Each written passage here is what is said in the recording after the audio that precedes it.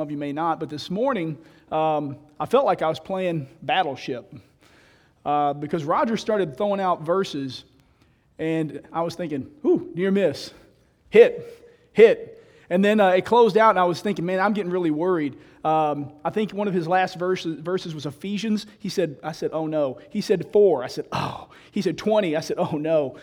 5. Whoo! So what you're going to see is there's a lot of things that Roger and I are going to. What Roger spoke about this morning is going to be related to what I'm going to talk about tonight. There's a lot of closeness, a lot of similarities there. Just a little bit.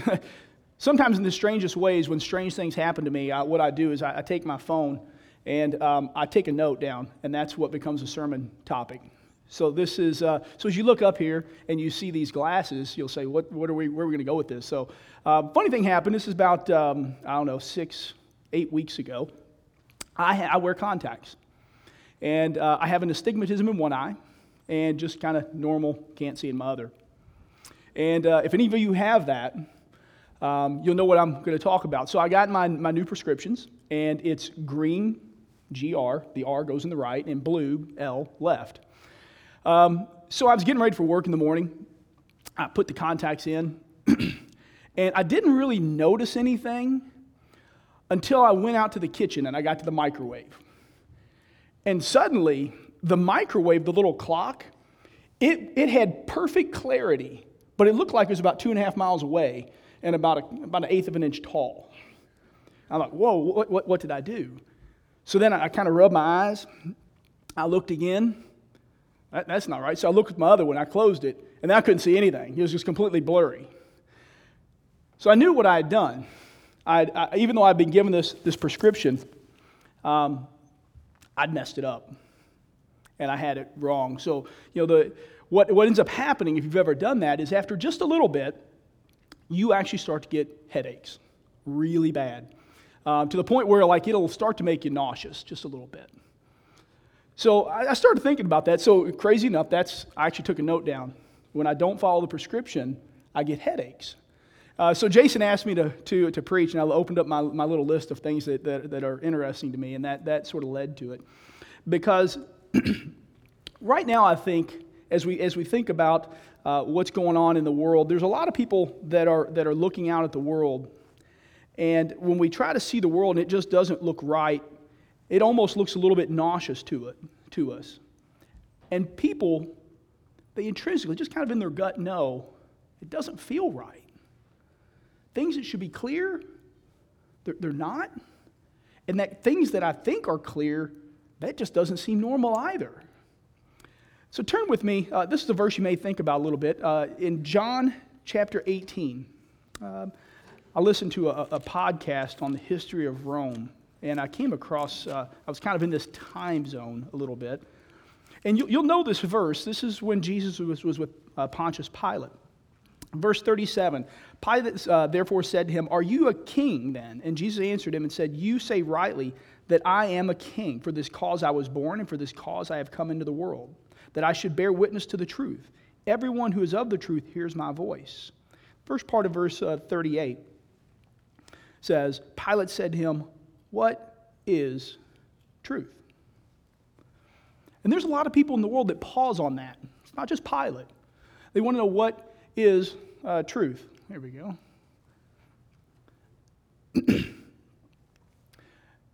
So when we start to think about the truth just a little bit, it starts at the very beginning. It starts in the foundation of the world. We are a part of a beautiful world. A world that's got creation, it's got depth, it's got expansion. And the expanse, I should say, is just mind-numbing. The complexity of it is just awe-inspiring. And there's a mind that put all of that together. And as we talk with people, as we interact with people, not everybody will believe that. They'll kind of compare us to everything else in the world. But there's something special about you and I. And that specialness is that we have a soul. Because unlike any other part of creation, there's something slightly or subtly different, you might say, that's mentioned in creation about us. Genesis 2, verse 7, and the Lord God formed man out of the dust of the ground, and he breathed into his nostrils the breath of life, and the man became a living being. We're different. God breathed our life into us. That gives us our soul. And when we think about that, that's that little tug of what should I do, what should I not do. Sometimes you'll see this in movies. If you look at Pinocchio, you have Jiminy Cricket, right, telling Pinocchio, here, do this, don't do this. My favorite was Bugs Bunny. Bugs Bunny would have an angel on one shoulder and a little devil on the other. Do this, don't do this, don't do this. But that soul creates this longing, this desire, this wandering of what should I be doing? And when you don't have that, what starts to happen is it sort of becomes not necessarily knowing. If you don't know what that is, it becomes sort of an open sore maybe a hurt.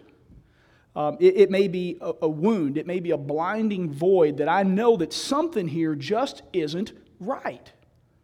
Because there should be this clarity. It should be this focus, so I sit here and I'll try to do all these things. Because like for myself, going back to my contact example, knowing all those things that something just isn't right, I had a choice, didn't I? I could have just walked right out the door and gone to work. That would have been an exciting drive. I don't know, man. That'd have been exciting. But if I said, you know what, I'm going to ignore the absence of clarity and I'm just going to drive on and do what I want to do, I could hurt myself. I could hurt somebody else. And to a degree, that's what we see in others. Because it sort of starts to blur the truth. Oops, I went backwards. Backwards one. Here we go. We start to blur it just a little bit. And as we start to blur it, you'll sort of notice my globe kind of starts, that magnificent creation starts to get a little bit blurry. And what we start to do is, as we see that blurriness, we just start to try to fill it up with stuff. I got to do something with it because I got to fill this purpose up. So people will find that when they try to fill it up, it doesn't work. And what they try to fill up with, things that may make them happy, suddenly after a while don't make them as happy. Things that they thought were funny, suddenly weren't so funny. Things that their family maybe doesn't ring true the way they want it to. Maybe it's the comfort. Maybe it's the escapes that they take. But what we keep on trying to do is we keep on trying to pour more and more and more on there to fill this void that we're trying to fill up that we know is there because there's a purpose, there's a clarity that's got to be there. But it just doesn't work. And what happens, you get this nagging question in the back of your mind of, what is there? That sort of leads to Pilate's question of what is truth. Sounds odd, but it may sound unique in isolation. Some of you guys may know, if you ever watch movies, there's an emperor, Marcus Aurelius. He's a Roman emperor. And most of you know, not necessarily from the movies, but in his personal life, what he would do, he asked this question all the time, what is truth? This was a common thing in the time, kind of right around the time of Christ. What is truth? And he would actually take notes all the time. And he would write down notes of how he should act, of how he should behave, of what he should do, of what he shouldn't do, so he could do the right thing. And his question was almost always the same. He was trying to figure out what truth was. Because that answer of what life is and what truth is a question that buffets everybody. And when you don't have that answer, you're going to be just like me. You're going to feel like a pressure. You're going to feel this discomfort. You're going to feel this absence of clarity, and you just feel like you've got to do something. And you think about that pressure that starts to hit people, and I started to think, you know what? Christians aren't immune from this either. In Ephesians chapter 4, verse 15, let me get there. Ephesians chapter 4, verse 15. But speaking the truth in love, may we grow up in all things into Him who is the head, Christ. We're supposed to grow up in Christ. So this idea of us growing, there we go. Sorry, we're supposed to grow up in Christ. Grow up. Well, what does that mean? We talked about this in the young families at our house. 2 Peter chapter 1, verse 5. I just shortened this a little bit. We're supposed to add to our faith virtue, knowledge, self-control, steadfastness, steadfastness, godliness, brotherly affection, love. That's this idea that we're supposed to be growing as Christians. And this idea that we're supposed to be growing as Christians, growing in Christ, but then sometimes for us something happens. We don't get better. We don't learn. Our life doesn't change. And soon as after we've been baptized and we think, I want to do this, I want to be in heaven, suddenly we find maybe we haven't gone anywhere. And what a sad place that is. And that sadness can sometimes, as we're not growing, we're not trying to do anything, we're not studying our Bibles, maybe we're not praying, we don't talk to people, we're just who we were. And what that leads to is we start to get frustrated as a Christian. That frustration leads to a little more stagnation. Sometimes it starts to lead to isolation. And suddenly what we find is just, again, back to my idea of my contacts, is that perfect clarity that I had when I was baptized. Suddenly it seems blurry. Suddenly that clarity that should be there, it seems distant and far off, that I'll never, ever reach it. And it starts to carry over into other things. Our relationships. In 2 Corinthians chapter 5, verse 17, it says, "Therefore, if anyone is in Christ, he's a new creation. Old things have passed away. Behold, all things have become new." So I'm a new creation when I join Christ. All these old things are supposed to pass away, and I'm supposed to become new. But what happens when I join Christ and nothing changes? What happens when I join Christ and the things that I do for maybe fun or relaxation don't change? What happens when I join Christ and the way I act with my family doesn't change? You can continue to run through the scenarios, but I think what you see, because if nothing's different, if we say nothing, if we do nothing, who is going to see something different in us? No one will. The other result is everyone around us is the same. We're not driving people. We're not pushing the gospel. We're not celebrating Christ. What we actually see happening is the opposite. We're the ones who are being influenced. How does that look? Suddenly, you're going places and you're in a compromising position. Suddenly, you may be in a challenging environment. Suddenly, you find yourself hanging out with people maybe you shouldn't, because no one knows that you're not going to be there. You don't want to participate in those things.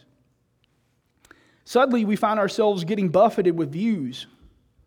Suddenly, we find ourselves getting buffeted with demands for our time. As we lose control of those relationships because we're not driving forward, what we find is that we're not being built up. And for those of you with children, we talked a little bit about this last night at our place.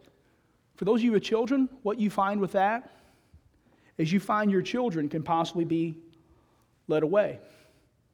Because we want them to fit in, you see. We don't want them to stand for Christ. We want them to fit in just like I want to fit in. Because if I want to fit in, it's pretty unreasonable to expect me to place demand on my kid to just not want to fit in. They're going to do the exact same thing I am. And suddenly we start to see our children led away.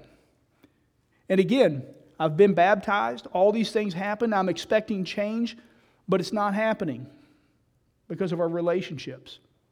Because when we're baptized, we think we're going to change everything and all these things are going to happen. And suddenly again, there's a blurriness there. A pressure starts to build. You start to get a headache a little bit. What's clear isn't so clear. It's distant.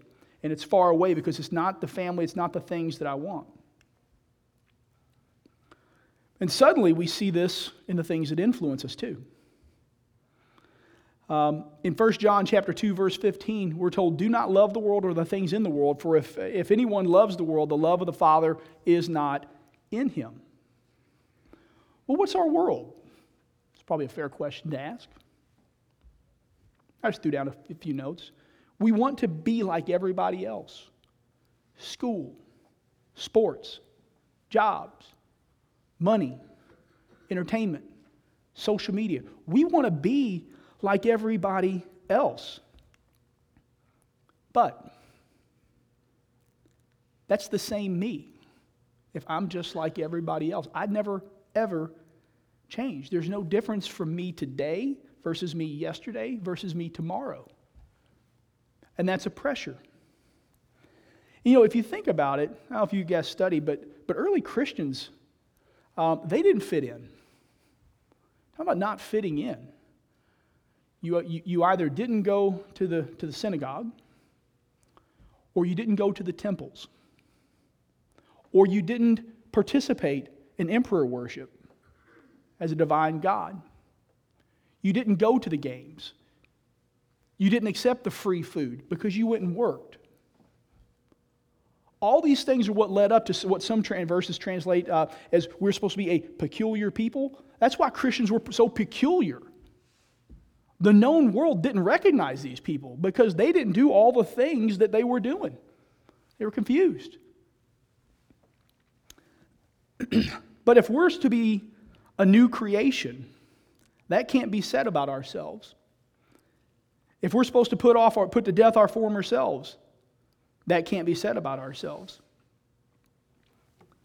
And again, as you think about all these influences that come across, if we're not controlling them, the same thing happens as what happens with the others. There's a pressure that builds. There's no clarity there. And what you do see as clarity seems this far off distance that you don't ever feel like you're ever going to reach.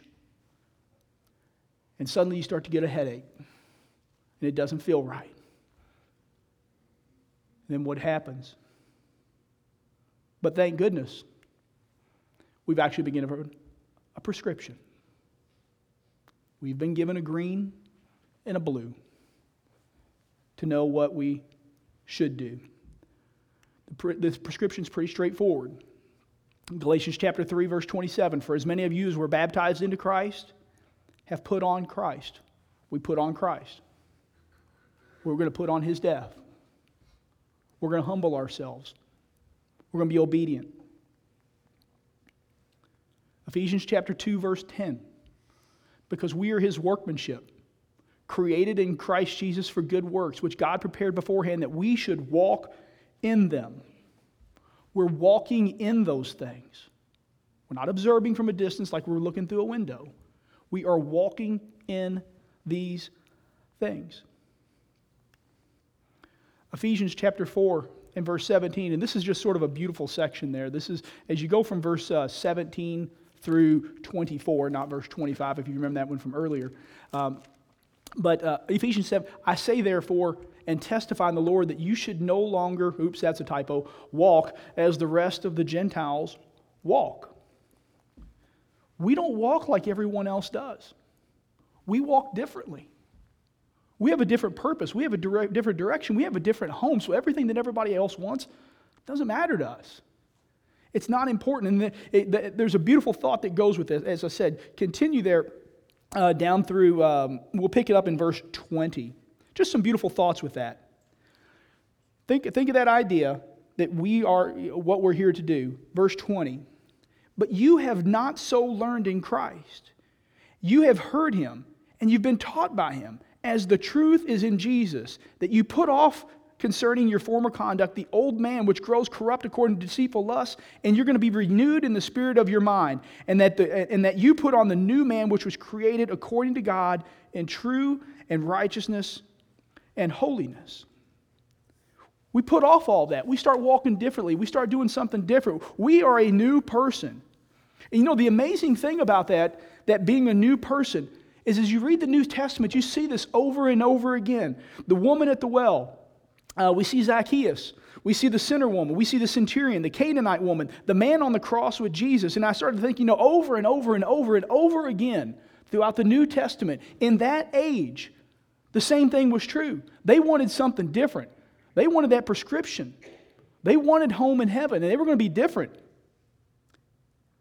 People looked, and people saw what that difference was. And then I started thinking, there's no real difference today. over and over again, even today, people like you, people like me, look to your left, look to your right, look out into the world. There are people who want to know what that is. They want that prescription. So what do? Matthew chapter 13, back in your Bibles, just a little bit. Gives us a little bit of an idea. A couple of these will be known to you. Just a couple parables. Matthew chapter 13, verses 44 through 46. So what do? The kingdom of heaven is like a treasure hidden in a field, which a man found and hid, and for joy over it, he goes and sells all that he has and buys the field. Again, the kingdom of heaven is like a merchant seeking a beautiful pearl, who when he found one pearl of great price, he went and sold all that he had, and he bought it. We seek it out. We seek it out with all that we have, with all that we are, with all that we ever want to be. We seek it out. And then over in back in your Bibles, just a little bit further, back in 1 Peter, we get a slightly different view. 1 Peter chapter 1, verses 10 through 12. 1 Peter 1, verses 10 through 12. As we're seeking all of this out, as we're seeking out this pearl of great price, there's something amazing to think about. Of this salvation, starting in verse 10, the prophets have inquired and searched carefully who prophesied of the grace that would come to you, searching what or what manner of time the Spirit of Christ who was in them was indicating when he testified beforehand of the sufferings of Christ and the glories that would follow. To them it was revealed that not to themselves, but to us they were ministering these things, which now have been reported to you through those who have preached the gospel to you by the Holy Spirit sent from heaven, things which angels desire to look into. We have all of these things sitting before us. What do? What do? Angels want to know what you have before you. But we see another example in the prescription. Acts chapter 2, verse 38, repent and let every one of you be baptized in the name of Jesus Christ for the remission of sins. So the question is, what are you going to do? Are you going to follow the prescription? It's right there before us. It's laid out, and it's simple. That prescription gives you clarity. It gives you peace of mind.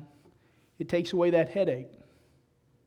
Or you can choose to have that pressure, to have that blurriness, to have that hope of clarity that's in a far-off place that you'll never, ever get to. But God's given us that chance to take that prescription. The choice is yours. If you're subject to invitation, if you would, come forward as we stand and sing the invitation song. Thank you.